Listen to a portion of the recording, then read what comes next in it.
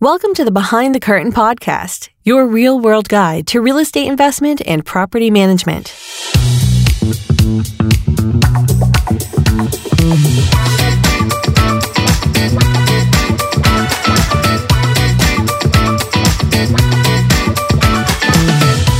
What is the information that new homeowners are most interested in knowing? Every investor is different. You know, they come with different goals, different plans. They're at different points in their investing career. I've spoken with investors that are in their, 70s who are just seeking to move their portfolio over to a more reputable company. I've spoken to people in their mid 40s, late 40s who have been self-managing, for a long time, and they're in their final 15, 20 years of their career. And so they're ready to hand off their properties. In fact, I can't mention names here, but some of my favorite investors have found me, in the middle of their careers, and they've said, well, I just can't manage this stuff anymore. And so they've handed us those properties. And then, of course, we've got, new investors, young people that I would say are anywhere between the ages of 23 and 30 to start. And they're just starting up their real estate investment. And they have some very basic questions. But the questions that you and I are about to discuss are questions that everyone has all across the board. So it doesn't matter where you are in your investing process.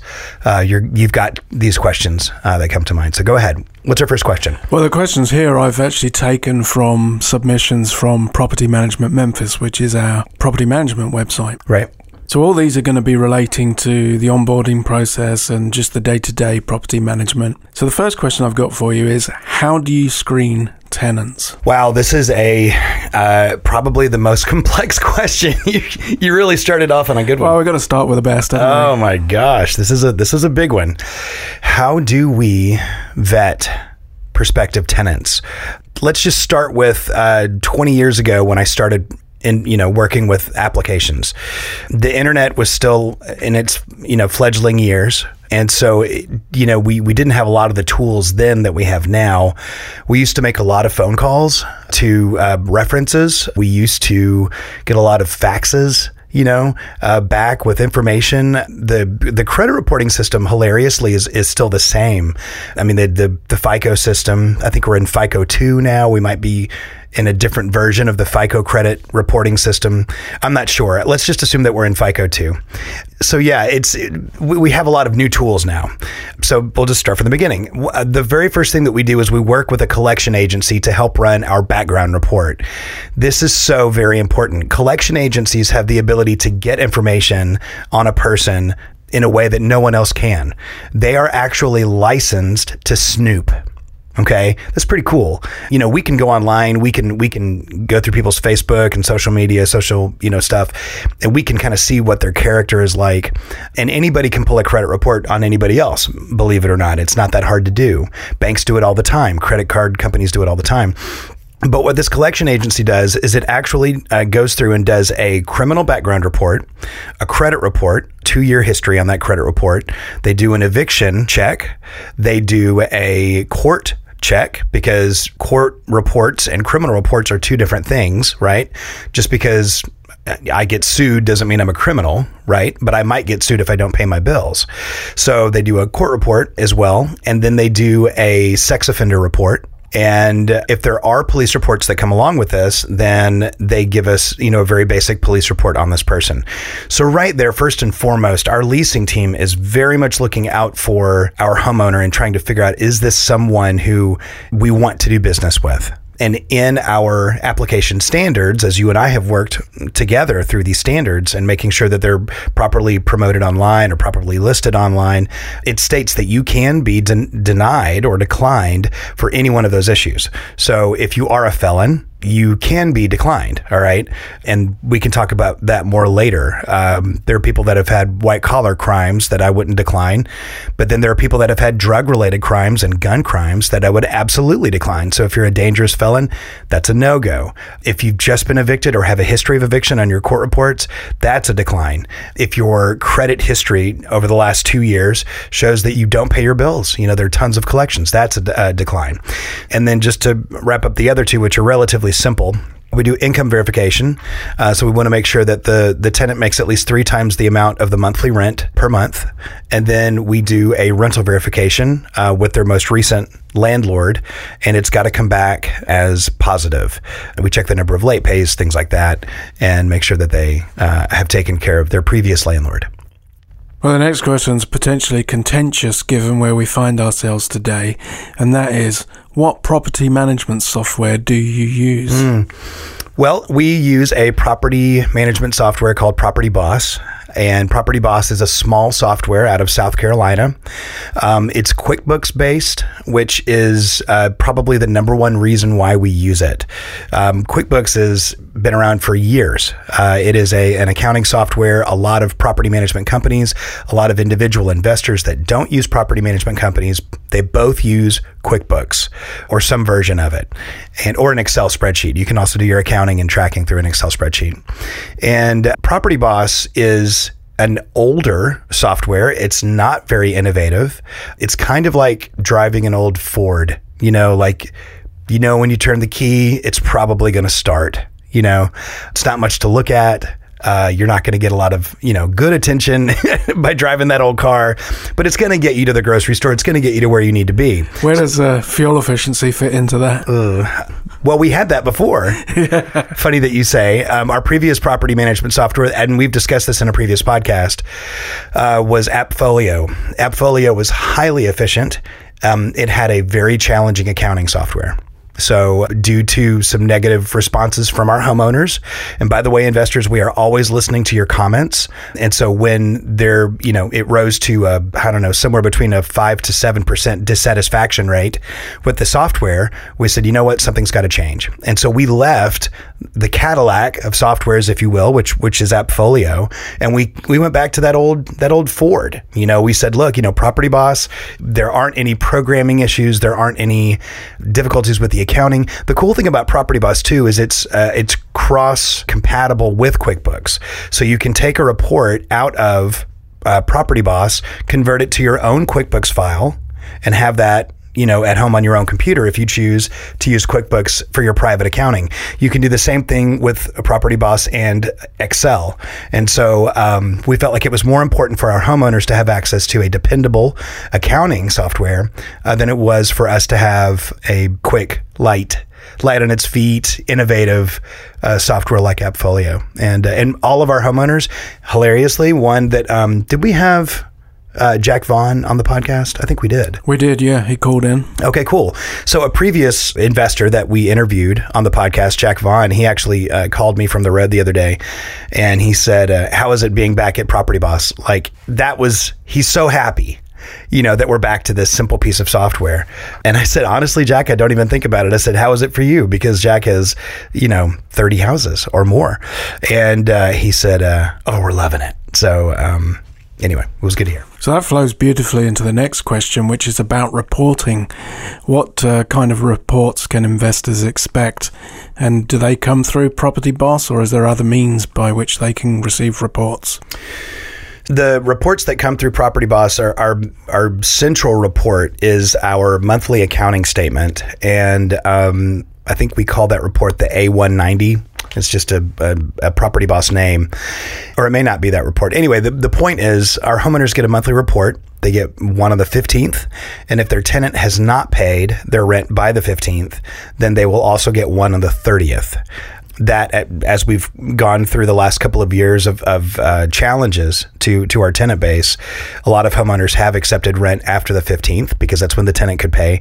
And so they've gotten 2 reports. The cool thing about those reports is that they are very easy to read. They show, the cash coming in. They show your expenses. They show where your operating reserve is, which is a small amount of money that we like to keep on each unit. And then they show the cash out to the homeowner. The other thing that the statement shows is a small description of each invoice that came out. So you're able to see, if there was maintenance that was performed, what it was, the exact amount. And then in tandem with that report, the homeowner can go online, of course, like they can with just about every management software, go into their owner portal and be able to see actual scanned images of those invoices. We encourage our homeowners, if they're confused about anything on their statement, to pick up the phone and give us a call and let us know what they see, if they have questions about an expense or the cash coming in. And then there are other reports too. As far as reporting is concerned, there are custom reports that we can build. So a lot of investors with multiple properties will often ask for a rent roll, and they want to see the performance of multiple tenants at multiple properties. We can pull that for each individual investor. We can pull a tenant ledger, a late report, which basically shows homeowners the performance of a tenant. Say, for instance, if a homeowner is considering renewing a tenant's lease and they want to know, well, how many times were they late? We can pull that tenant ledger, and that's really cool. We can pull a rent performance report over several years to be able to show what their overall profit and loss has been for a broader comparison. So that's a neat thing as well. If they're trying to make some strategic decisions about whether or not to hold on to a property, or if the rents are going to continue to grow based on past performance, that's also something we can do. So there's really no end to the reporting flexibility that Property Boss has. What is your pricing strategy for a new lease? That's a great question. So every day we have a team here in the office that is performing lease renewals and setting rental pricing for new leases. For anyone that has been in real estate for longer than, let's say, 14 years, okay, back to 2008. Most listeners will have remembered the crash, right? The economic crash of 07, 08. Our pricing strategy was different back then. Okay, we were trying to help our homeowners keep their houses, and in 06, gosh, it seems like ancient history, rents were at an all-time high, which is kind of like the way it is now. And because right now rents are at an all-time high once again. So our pricing strategy back in 06, honestly, was how much is the market willing to bear, right? There wasn't enough product. We were building product back then. Memphis hasn't had another building boom like that for 15 years, since 06. So we were building product. That product was renting at a premium. Our investors were very, very excited at the rates that they were able to get. They were cash flowing like crazy, but the price of the product to purchase was actually relatively low in comparison to where it is today. In fact, if you bought a house in 2006 at the top of the market, it would probably be worth somewhere between 70 to 90% more today. So that's a almost a 100% return on your initial purchase price is a pretty good investment, over the course of 15 years. All right. So in 06, we were asking ourselves, what can the market bear? We would take the market rent and we would add about $100 to it. Okay, sometimes $150, $200 to that rent. And we were getting it all the way up until the correction, which started in very late 06 and then really got its footing in 07. Between 09 and 12, we were taking the market rate and putting it out there, and saying, okay, well, this is the standard rate. And then because houses were renting a lot slower, as you recall, you were there with me, we would often have pricing meetings, and we would say, well, we'd gauge the number of showings that we had, we'd gauge the tenant feedback, and we'd say, okay, what is holding this house back from renting? And you always had great insight on that. You would say, you know what, the house is not meeting the tenant's expectations. So if it's not leasing after 30 days, we can either change how we're presenting the property online, or we can drop the price, or do both. It's one or the other. So we actually were pretty aggressive for the 4 years between 08 and 12 to drop rental prices, right? Like that sounds like craziness right now. Like nobody's dropping rental prices. Well, one of the things I noticed, I remember in 2005 through 2010, that's when we really saw significant growth through the internet of just any old person could put their house on, find a tenant. Right. And we were seeing through, major search verticals, the websites that listed rental properties, you would see discrepancies in rent prices. Individuals didn't know how to properly list their house and what rent to set. Yep. And that was devaluing the marketplace. And that's what we were seeing. We were seeing that our intent was being undercut by so many properties coming onto the market that we had to adjust. Right. And then there was another company that came online with us that is owned by a hedge fund or a buyer's fund.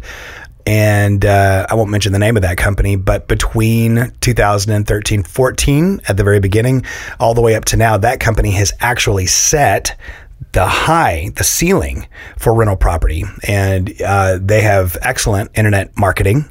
They've got a really wonderful business model. And but of course, they own all of their own properties. So they're the property manager and the property owner at the same time. So they were setting the high point of the rents for our particular areas. And so what we would do is we would say, okay, well, if that's the height, we were doing what you're talking about. For, the mom and pop from 10 years ago, they were saying, well, Enterprise is setting the high price, so I'm going to set my house at $200 below that. So what we do is we go and we look at that high price for that company, and then we set often our rents at $100 below that. And when the viewer is looking at multiple properties, they'll see that ours is discounted. But the good news is, even the discounted rent is still above fair market price right now. We gauge these prices based on several things. One, we ask what can the market bear? Right now, the market can bear as much as you want to put on it, right? You can't go crazy and ask for $1,000 above market, but you can probably get about $100 above market. We use various websites like Zillow. We look at what our competitors are listing their properties at. And then we also look at the Zillow Zestimate, their rentals estimate. And the rentals estimate is the mean rent that's been collected within a quarter of a mile or a half a mile from that particular property address. And we say, okay, well, the market can clearly bear this, and we know that we're exceptional at what we do. And so we're going to ask for more than the market rate for that area. Zillow is not always right. Okay, so I want to make sure that the listener knows that, you can go online and look at what Zillow says your house is worth for rent, for sale, and it can be completely wrong. We rarely see Zillow shooting too high, but we often see Zillow undercutting the true value of a piece of property.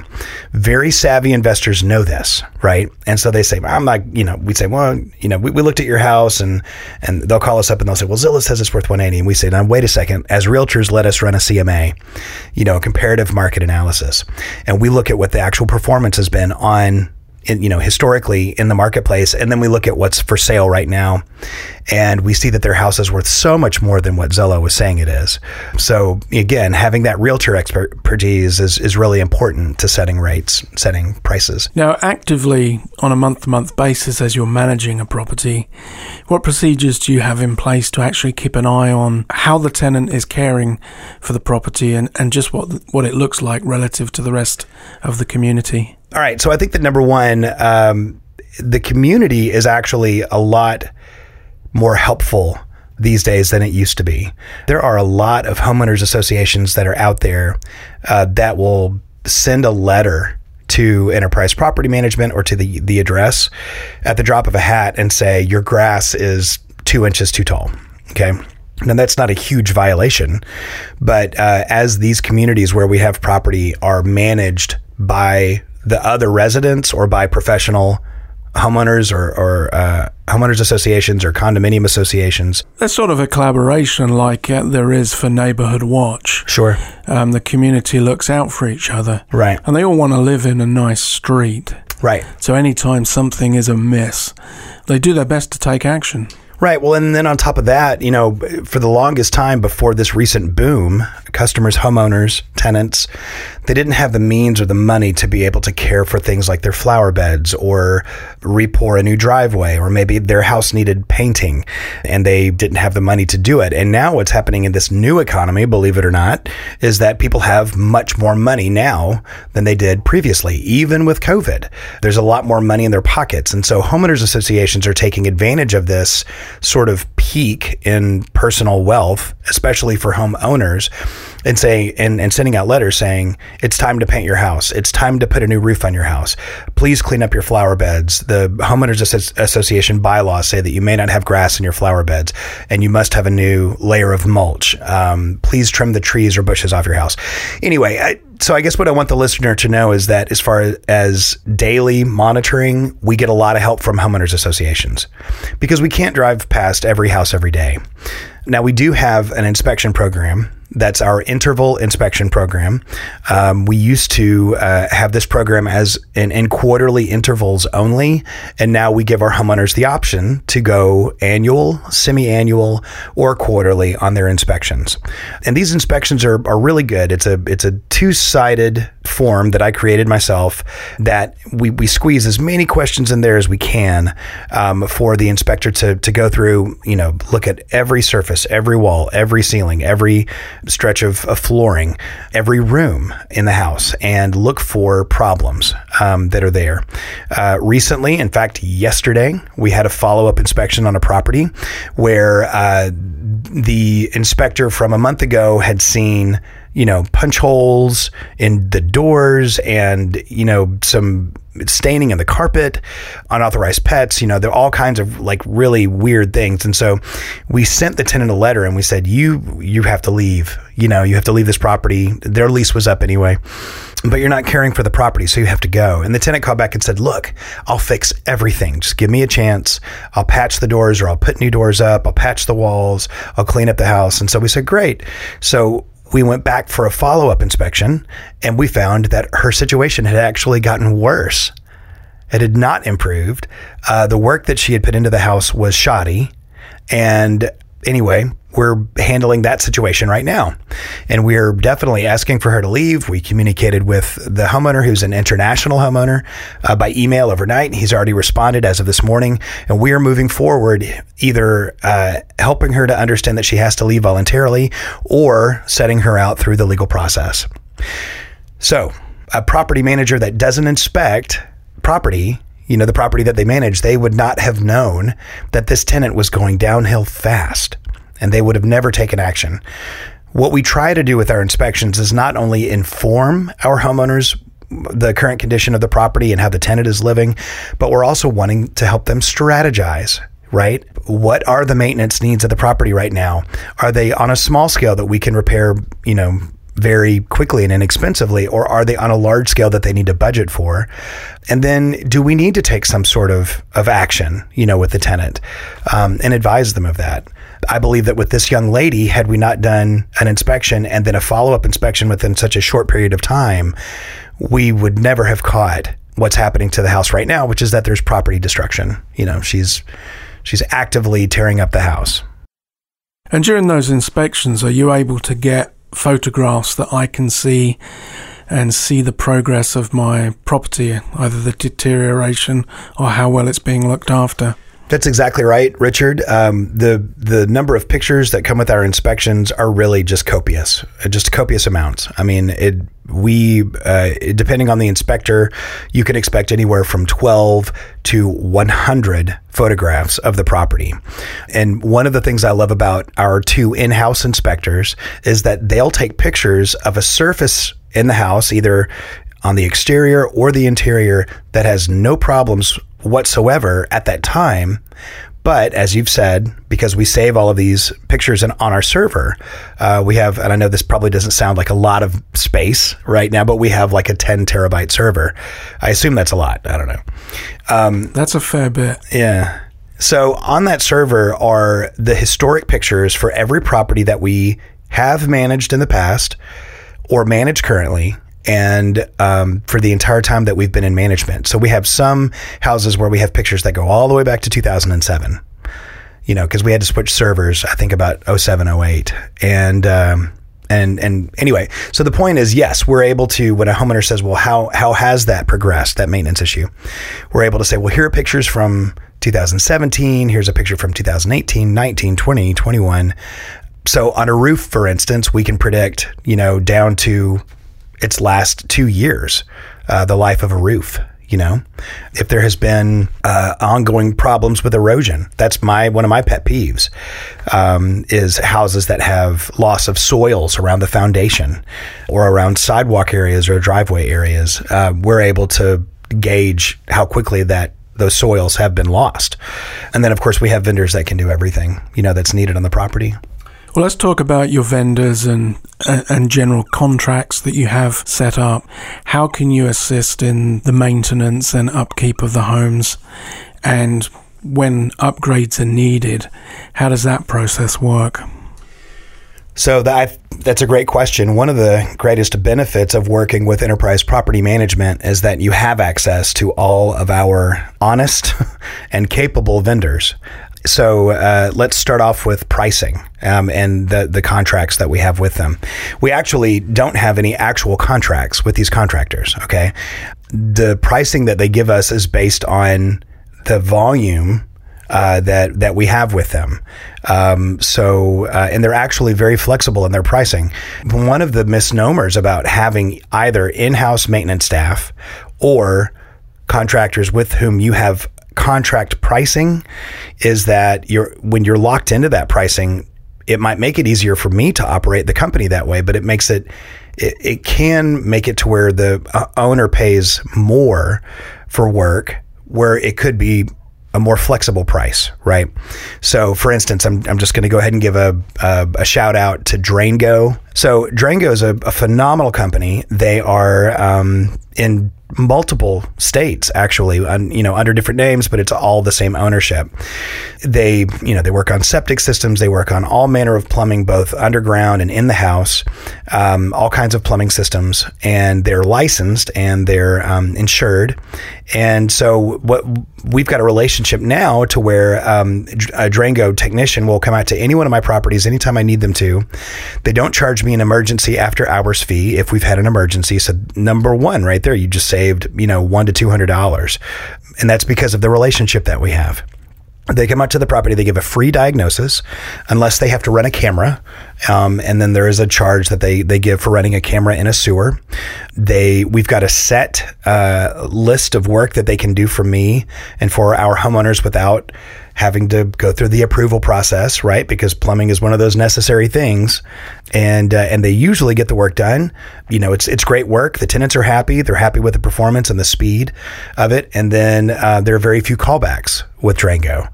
So that kind of really, really great experience is something that we seek with all of our vendors, our contractors, our handymen, our electrician. We've got a brand new electrician who's really amazing. We've got 2 or 3 really great roofers, and so they price competitively between each other. We also encourage our homeowners to ask for a second estimate. Look, it would be so much easier on me, on our staff, if you just trusted us when we gave you that first estimate. But if you want a second estimate and it's not an emergency situation, by all means, we can provide the second estimate. You can go and get another estimate from somebody you find on Angie's List or on Google, and compare, your estimate or our second estimate against the first estimate and make the best decision. The other thing, when I was talking about pricing flexibility, and this is a secret, so please don't tell anybody. The other thing is you can almost always ask if that's their best price. We are not immune to how do I say this? I'm not saying we like to haggle, but each one of my contractors is open to hearing how they can get the work, how they can get that job. So, if I was a homeowner and I received a bid back, what negotiation power do I have? You have some. The negotiation with the rate itself for the work that's being done, it varies based on the size of the work and the scope of the work that's there. For instance, if we needed to install a $350 faucet, there's probably very little negotiation room, okay? Because there's a lot that goes with a faucet. When our plumber replaces, let's say, a nice kitchen faucet, okay, the faucet itself is probably going to cost about $150, $175 if it's a kind of a nicer, higher-end faucet. And then while they're there, they're going to go ahead and replace the lines that run from beneath the faucet to the wall itself, whether those are braided or plastic or whatever. And they're going to make sure that the valves that they're connecting to are not rusted out. If those valves that are in the wall themselves are rusted out and look like they're going to cause a leak within a year or so, the last thing you want to do is put a brand new faucet on really old valves that are 30, 40 years old. So they'll often recommend that they replace those valves as well. Our plumber wants to make sure that the job that they do is one that they don't have to come back and repair later, right? So on a smaller invoice, negotiating power is going to be a little less. On a larger invoice and a typical, large invoice for a plumber would be the sewer, replacing the sewer in the ground or beneath the house to the street. That's a big item. A water heater is also a big item. So the costs of those things have gone up recently. We're all experiencing price inflation because the cost of materials has gone up. For instance, shocker, because the price of oil has gone up, the price of PVC pipe has also gone up, right? Because PVC is an oil-based product, right? It's petroleum. So although prices have gone up, what my investors can do is they can always ask any one of my property managers, hey, is that the best price that I can get? It's our preference. And any of our listeners who have talked with me on the phone about a major maintenance issue, they've already heard me say this, but I'll say it for everybody else. It's our preference that we get to use the first vendor that we sent out, because we already have that excellent pricing relationship and we trust that vendor. And so we'd like to use the initial vendor. So instead of getting a second opinion, you can always ask me, hey, can we do just a little better on the price? And we'll go with that first option. And usually what I can do, especially on a larger price like this, is I can go back and get a little less on that sewer. For instance, I was able to get $200 off a sewer yesterday, and the homeowner's still waiting to make a decision. If you've not been to our website is epmrealestate.com.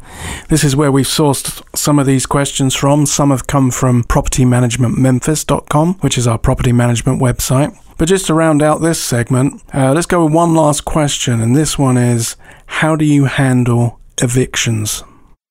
Wow. And I love this question. How do I even begin? So unless you've been living under a rock, you are aware that we have had an eviction moratorium that has been nationwide for various reasons. We started with a federal mortgage eviction moratorium in the early stages of COVID that then moved September of last year into a CDC eviction moratorium in order to reduce the spread of or the contagious aspects of the virus through potential homelessness, which would stem from eviction. Both of those are almost out the door. And so in West Tennessee, where we are, we're actually able to perform evictions. And tomorrow is our first day in court. So I hate to sound excited about that, but I am quite excited that we are able to see the courts operate again. It's investment protection at the end of the day. It really is. We don't like to put people out, but it's a reality of the business. Right. Right. And if you've read some of these news articles, like I was mentioning to you earlier before we started today, there was an article that says, I don't know if you're keeping time on how long COVID has been a thing. It's been a thing now for 15 months. Okay. Just easy math, 14, 15 months, at least here in the United States. Right. So New Jersey actually passed a bill recently that will pay all 15 months of back rent to the homeowner, which is pretty cool. Critics of this bill, that state bill in New Jersey, say that this money is coming too late to have an impact, because as the CDC eviction moratoriums are being overturned state by state and eventually will not be renewed at all by the CDC, our country is going to have to face this huge wave of evictions. And I still don't have an accurate number. I don't think that the government has an accurate statistic as to how many houses and apartments are in eviction status. Now let me get to your question. How do we handle evictions? Well, now that we've returned to a relatively normal state of affairs when it comes to our court system, evictions can be handled as follows. If a tenant in a non-COVID type scenario is behind in rent, and the homeowner chooses to evict at that time, then we notify the tenant that we're going to be filing for their eviction, because we're not, we're human beings like anybody else. We want them to know that they're going to get a knock on the door, that there's no surprises. We've already given them several notices, that they're behind in rent. They know that they're behind in rent. Their notices come by paper, phone call, text, and email. So these people have been heavily notified that we're not happy. We then file for their eviction in court. The cost right now is about $225. Once we've filed for their eviction, we'd have a judgment against that tenant for possession at the very least, and often for the back rent within 45 days of filing. So that's fast. This is way faster than California. I've heard in pre-COVID conditions in California, a tenant could stretch an eviction process out for up to 6 months. One of the questions I've got is, over what period of time has the tenant failed to pay before the eviction process begins? So that 45 days begins on a date. Correct. But how long is the period before that? So if the tenant is late 6 days, then the homeowner can file for their eviction. So on the morning of day number 6 or the 6th day of the month, if the rent has not been paid, then the homeowner may then file for their eviction. And the reason that we use 6 days instead of the second day, which technically a homeowner could file on the second day, is because our lease has a grace period in there for 5 days that the rent can be on time. And this is the South, this is a very word is bond type place. And so we don't want to go against our lease. We want to give the tenants that little bit of flexibility at the beginning of the month. And so day number 6 is when we file. Now, a lot of homeowners have been bound by this eviction moratorium. And so they've not been able to file for anywhere from 6 to 14 months. The good news for our listeners is that, now that COVID is beginning to lift, and we're beginning to get back to this sort of state of normalcy with the legal system, we're able to look back on the previous 14 months. And what we've realized is that Enterprise Property Management didn't suffer that badly. There were some homeowners that had tenants that figured it out from the very beginning and said, I'm never paying my rent again, right? Until I'm evicted. And then we filed for their eviction as soon as we could, and they moved out. In all except for one case, we've had tenants that owed anywhere from $7,500 all the way up to $14,000, $15,000 during COVID. That's for an individual household. They left the house in decent condition. So a lot of these horror stories that homeowners worry about, these worst case scenarios, they really are highly uncommon. It's much more likely that tenant is going to say, you know what, I can't pay my rent. Something changed in my life. I got a divorce. I lost my job, COVID. And so I'm just going to go. I'm just going to move out. Now, the court case is tomorrow. There are, as far as I'm aware, 5 of them. Of those court cases, 2 of those households have voluntarily vacated. Okay, so that's pretty good. And the remaining 3 actually we're working with the Memphis and Shelby County Eviction Settlement Fund, which is through the federal government to help pay their rent. Those 3 cases will most likely be continued for 2 weeks, maybe 4 weeks, depending on what the court will allow.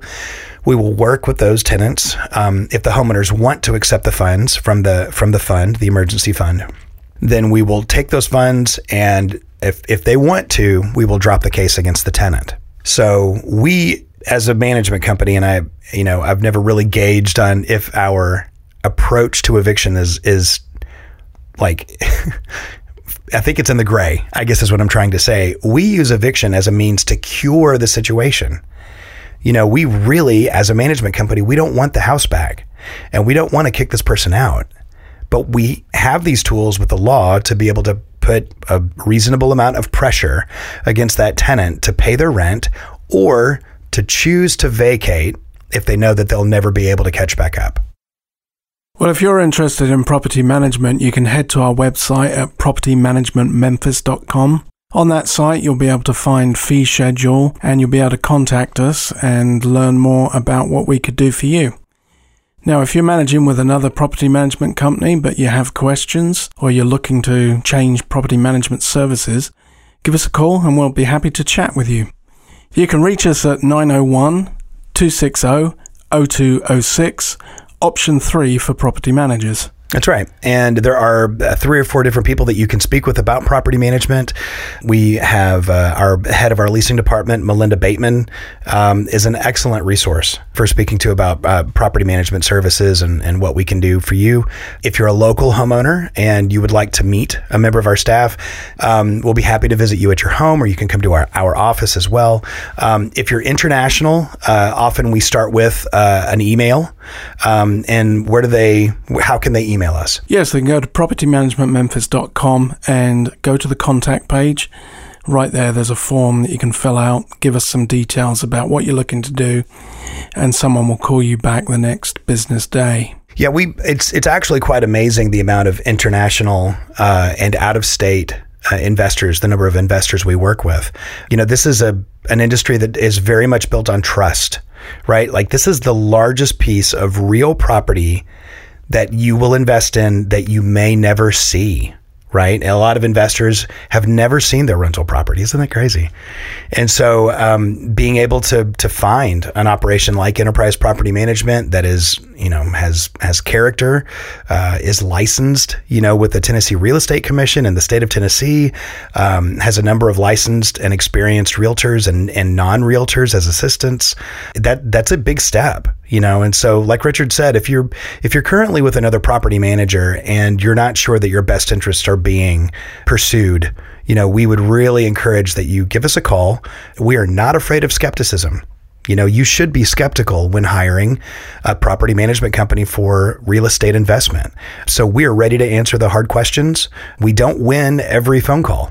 But it's so funny. I've told Richard several times, he's like, what's your rate of return on your phone calls? And I'd say, well, it's anywhere from 50% to every 2 out of 3 phone calls will come over to Enterprise Property Management.